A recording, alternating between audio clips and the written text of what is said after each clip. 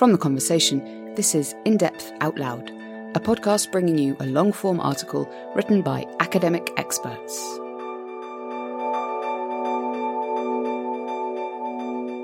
Decolonise Science, Time to End Another Imperial Era, by Rohan Deb Roy, lecturer in South Asian history at the University of Reading. How science's dark imperial past still shapes research today, and what to do about it. Read by Stephen Harris. Sir Ronald Ross had just returned from an expedition to Sierra Leone. The British doctor had been leading efforts to tackle the malaria that so often killed English colonists in the country, and in December 1899 he gave a lecture to the Liverpool Chamber of Commerce about his experience. In the words of a contemporary report, he argued that in the coming century the success of imperialism will depend largely upon success with the microscope. Ross, who won the Nobel Prize for Medicine for his malaria research, would later deny he was talking specifically about his own work, but his point neatly summarised how the efforts of British scientists were intertwined with their country's attempt to conquer a quarter of the world. Ross was very much a child of empire, born in India and later working there as a surgeon in the Imperial Army. So when he used a microscope to identify how a dreaded tropical disease was transmitted, he would have realised that his discovery promised to safeguard the health of British troops and officials in the tropics. In turn, this would enable Britain to expand and consolidate its colonial rule. Ross's words also suggest how science was used to argue imperialism was morally justified because it reflected British goodwill towards colonised people. It implied that scientific insights could be redeployed to promote superior health, hygiene and sanitation among colonial subjects. Empire was seen as a benevolent, selfless project. As Ross's fellow Nobel laureate Rudyard Kipling described it, it was the white man's burden to introduce modernity and civilised governance in the colonies. But science at this time was more than just a practical or ideological tool when it came to empire. Since its birth around the same time as Europeans began conquering other parts of the world, modern Western science was inextricably entangled with colonialism, especially British imperialism. And the legacy of that colonialism still pervades science today. As a result, recent years have seen an increasing number of calls to decolonise science, even going so far as to advocate scrapping the practice and findings of modern science altogether.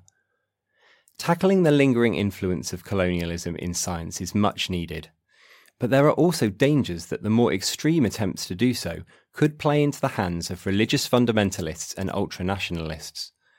We must find a way to remove the inequalities promoted by modern science, while making sure its huge potential benefits work for everyone, instead of letting it become a tool for oppression.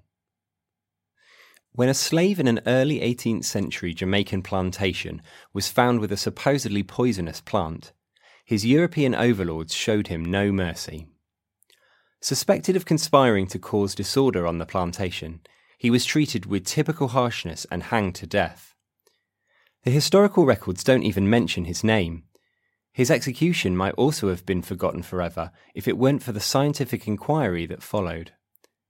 Europeans on the plantation became curious about the plant, and building on the slaves' accidental finding, they eventually concluded it wasn't poisonous at all. Instead, it became known as a cure for worms, warts, ringworm, freckles and cold swellings, with the name Apocynon erectum. As the historian Pratik Chakrabarti argues in a recent book, this incident serves as a neat example of how, under European political and commercial domination, gathering knowledge about nature could take place simultaneously with exploitation. For imperialists and their modern apologists, science and medicine were among the gracious gifts from the European empires to the colonial world. What's more, the 19th century imperial ideologues saw the scientific successes of the West as a way to allege that non-Europeans were intellectually inferior and so deserved and needed to be colonised. In the incredibly influential 1835 memo, Minute on Indian Education, British politician Thomas Macaulay denounced Indian languages partially because they lacked scientific words. He suggested that languages such as Sanskrit and Arabic were barren of useful knowledge, fruitful of monstrous superstitions, and contained false history, false astronomy, false medicine. Such opinions weren't confined to colonial officials and imperial ideologues, and were often shared by various representatives of the scientific profession. The prominent Victorian scientist Sir Francis Galton argued that the average intellectual standard of the Negro race is some 2 grades below our own, the Anglo-Saxon. Even Charles Darwin implied that savage races, such as the Negro or the Australian, were closer to gorillas than were white Caucasians. Yet 19th century British science was itself built upon a global repertoire of wisdom, information, and living and material specimens collected from various corners of the colonial world. Extracting raw materials from colonial mines and plantations went hand in hand with extracting scientific information and specimens from colonized people. Leading public scientific institutions in Imperial Britain, such as the Royal Botanic Gardens at Kew and the British Museum, as well as the ethnographic displays of exotic humans, relied on a global network of colonial collectors and go-betweens. By 1857, the East India Company's London Zoological Museum boasted insect specimens from across the colonial world, including from Ceylon, India, Java, and Nepal. The British and Natural History Museums were founded using the personal collection of doctor and naturalist Sir Hans Sloane. To gather these thousands of specimens, Sloane had worked intimately with the East India, South Sea and Royal African companies, which did a great deal to help establish the British Empire. The scientists who used this evidence were rarely sedentary geniuses working in laboratories, insulated from imperial politics and economics. The likes of Charles Darwin on the Beagle and botanist Sir Joseph Banks on the Endeavour literally rode on the voyages of British exploration and conquest that enabled imperialism. Other scientific careers were directly driven by imperial achievements and needs. Early anthropological work in British India, such as Sir Herbert Hope Risley's Tribes and Castes of Bengal, published in 1891, drew upon massive administrative classifications of the colonised population. Map-making operations, including the work of the Great Trigonometrical Survey in South Asia, came from the need to cross colonial landscapes for trade and military campaigns. The geological surveys, commissioned around the world by Sir Roderick Murchison, were linked with intelligence gathering on minerals and local politics. Efforts to curb epidemic diseases such as plague, smallpox, and cholera led to attempts to discipline the routines, diets, and movements of colonial subjects. This opened up a political process that the historian David Arnold has termed the colonisation of the body. By controlling people as well as countries, the authorities turned medicine into a weapon with which to secure imperial rule. New technologies were also put to use expanding and consolidating the empire. Photographs were used for creating physical and racial stereotypes of different groups of colonised people. Steamboats were crucial in the colonial exploration of Africa in the mid-19th century. Aircraft enabled the British to surveil and then bomb rebellions in 20th century Iraq. The innovation of wireless radio in the 1890s was shaped by Britain's need for discreet, long-distance communication during the South African War. In these ways and more, Europe's leaps in science and technology during this period both drove and were driven by its political and economic domination of the rest of the world. Modern science was effectively built on a system that exploited millions of people. At the same time, it helped justify and sustain that exploitation in ways that hugely influenced how Europeans saw other races and countries. What's more, colonial legacies continue to shape trends in science today. Since the formal end of colonialism, we have become better at recognising how scientific expertise has come from many different countries and ethnicities.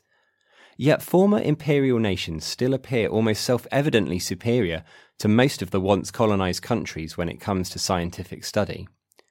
The empires may have virtually disappeared, but the cultural biases and disadvantages they imposed have not.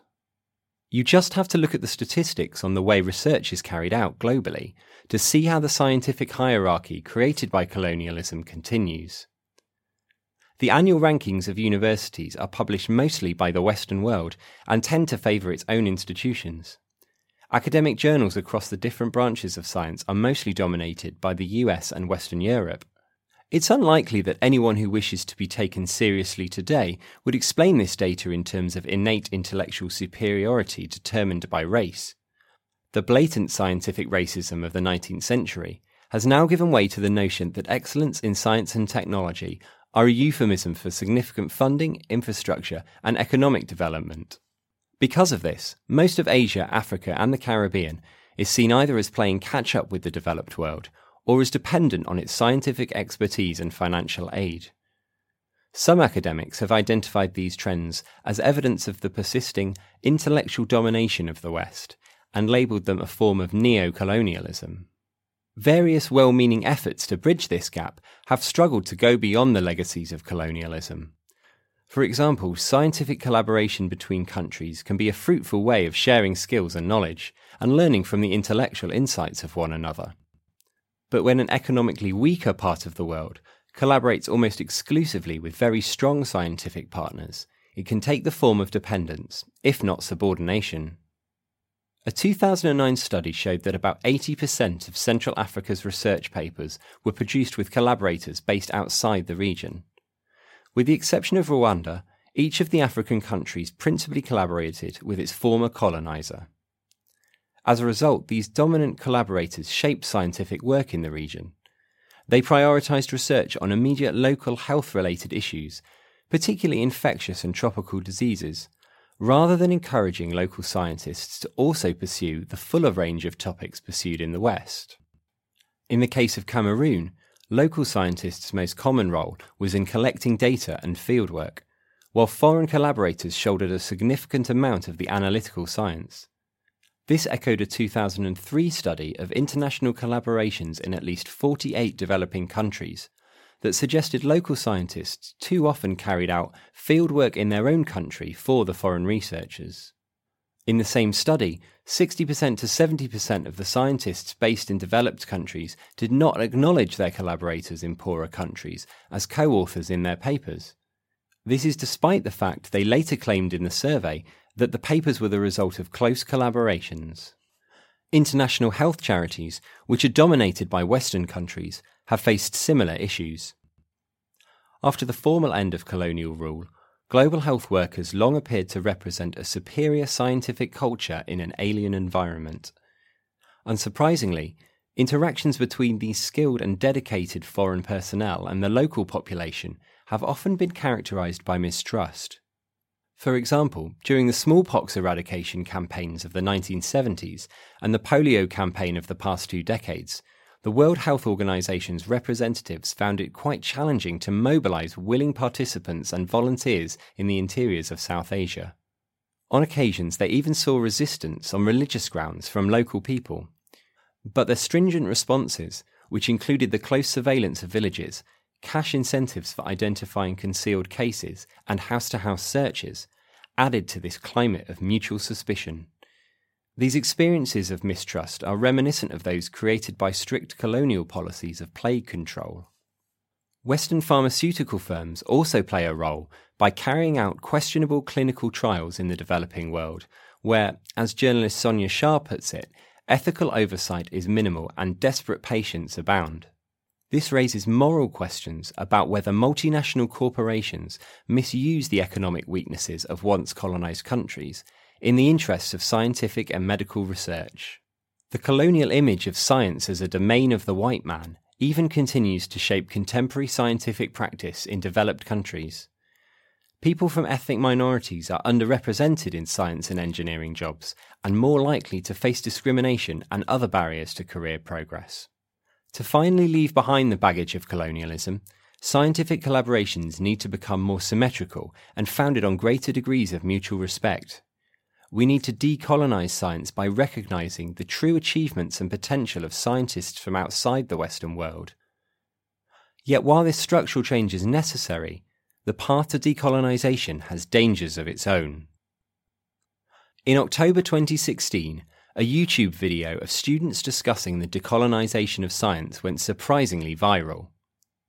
The clip, which has been watched more than 1 million times, shows a student from the University of Cape Town arguing that science as a whole should be scrapped and started again in a way that accommodates non-Western perspectives and experiences. The student's point that science cannot explain so-called black magic earned the argument much derision and mockery. But you only have to look at the racist and ignorant comments left beneath the video to see why the topic is so in need of discussion. Inspired by the recent Rhodes Must Fall campaign against the university legacy of the imperialist Cecil Rhodes, the Cape Town students became associated with the phrase "Science must fall." While it may be interestingly provocative, this slogan isn't helpful at a time when government policies in a range of countries, including the US, UK and India, are already threatening to impose major limits on science research funding. More alarmingly, the phrase also runs the risk of being used by religious fundamentalists and cynical politicians in their arguments against established scientific theories such as climate change. This is a time when the integrity of experts is under fire, and science is the target of political manoeuvring. So polemically rejecting the subject altogether only plays into the hands of those who have no interest in decolonisation. Alongside its imperial history, science has also inspired many people in the former colonial world to demonstrate remarkable courage, critical thinking and dissent in the face of established beliefs and conservative traditions. These include the iconic Indian anti-caste activist Rohit Vemula and the murdered atheist authors Narendra Dobholkar and Avijit Roy. Demanding that science must fall fails to do justice to this legacy. The call to decolonise science, as in the case of other disciplines such as literature, can encourage us to rethink the dominant image that scientific knowledge is the work of white men. But this much-needed critique of the scientific canon carries the other danger of inspiring alternative national narratives in post-colonial countries. For example, some Indian nationalists, including the country's current Prime Minister Narendra Modi, have emphasised the scientific glories of an ancient Hindu civilization. They argue that plastic surgery, genetic science, aeroplanes and stem cell technology were in vogue in India thousands of years ago. These claims are not just a problem because they are factually inaccurate. Misusing science to stoke a sense of nationalist pride can easily feed into jingoism. Meanwhile, various forms of modern science and their potential benefits have been rejected as unpatriotic. In 2016, a senior Indian government official even went so far as to claim that doctors prescribing non-Ayurvedic medicines are anti-national. Attempts to decolonise science need to contest jingoistic claims of cultural superiority, whether they come from European imperial ideologues or the current representatives of post-colonial governments. This is where new trends in the history of science can be helpful. For example, instead of the parochial understanding of science as the work of lone geniuses, we could insist on a more cosmopolitan model. This would recognise how different networks of people have often worked together in scientific projects, and the cultural exchanges that helped them, even if those exchanges were unequal and exploitative. But if scientists and historians are serious about decolonising science in this way, they need to do much more to present the culturally diverse and global origins of science to a wider non-specialist audience. For example, we need to make sure this decolonised story of the development of science makes its way into schools. Students should also be taught how empires affected the development of science, and how scientific knowledge was reinforced, used, and sometimes resisted by colonised people. We should encourage budding scientists to question whether science has done enough to dispel modern prejudices based on concepts of race, gender, class, and nationality. Decolonising science will also involve encouraging Western institutions that hold imperial scientific collections to reflect more on the violent political contexts of war and colonisation in which these items were acquired. An obvious step forward would be to discuss repatriating scientific specimens to former colonies, as botanists working on plants originally from Angola but held primarily in Europe have done. If repatriation isn't possible, then co-ownership or priority access for academics from post-colonial countries should at least be considered. This is also an opportunity for the broader scientific community to critically reflect on its own profession. Doing so will inspire scientists to think more about the political contexts that have kept their work going and about how changing them could benefit the scientific profession around the world. It should spark conversations between the sciences and other disciplines about their shared colonial past and how to address the issues it creates. Unravelling the legacies of colonial science will take time. but the field needs strengthening at a time when some of the most influential countries in the world have adopted a lukewarm attitude towards scientific values and findings. Decolonisation promises to make science more appealing by integrating its findings more firmly with questions of justice, ethics, and democracy. Perhaps, in the coming century, success with the microscope will depend on success in tackling the lingering effects of imperialism.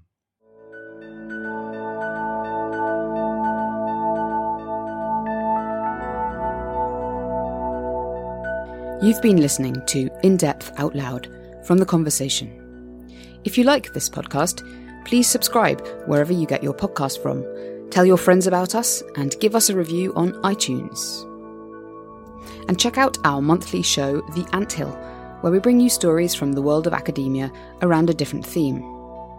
Our latest episode is all about twins, from what it's like to be one, to the way that twins are at the forefront of research into understanding the human condition, like whether aging is more influenced by our genes or environment.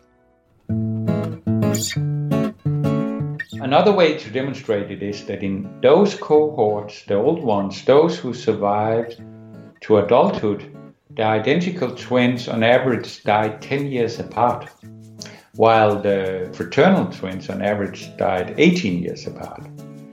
So it shows that despite that you have the same gene and grew up in the same childhood environment, it's not kind of your destiny. To hear more, listen to the latest episode of the Anthill podcast on twins. You can read more insight and analysis from academic experts and the text version of this in-depth article on theconversation.com. Thanks for listening.